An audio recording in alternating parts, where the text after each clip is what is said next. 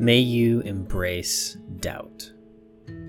Whether from disappointment, disillusionment, hard times, or lack of clarity, may you embrace doubt as the friend who might help you see things from a new perspective. May you doubt the story you tell yourself long enough to see its flaws. May the flaws you see allow you to offer grace to the people you dislike and disagree with. May you doubt the story you tell yourself about how the world works. May you release yourself from the perceived need to continue to see the world in that way. May your newfound freedom lead you to see things in a new way.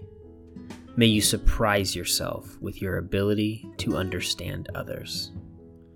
May the doubt you place on the stories you tell yourself give you a richer, fuller picture of God. May the lines of exclusion you have drawn expand because of the doubt you have embraced. May those whom you love be multiplied.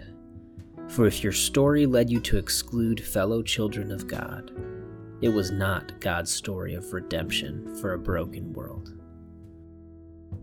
May you live God's story.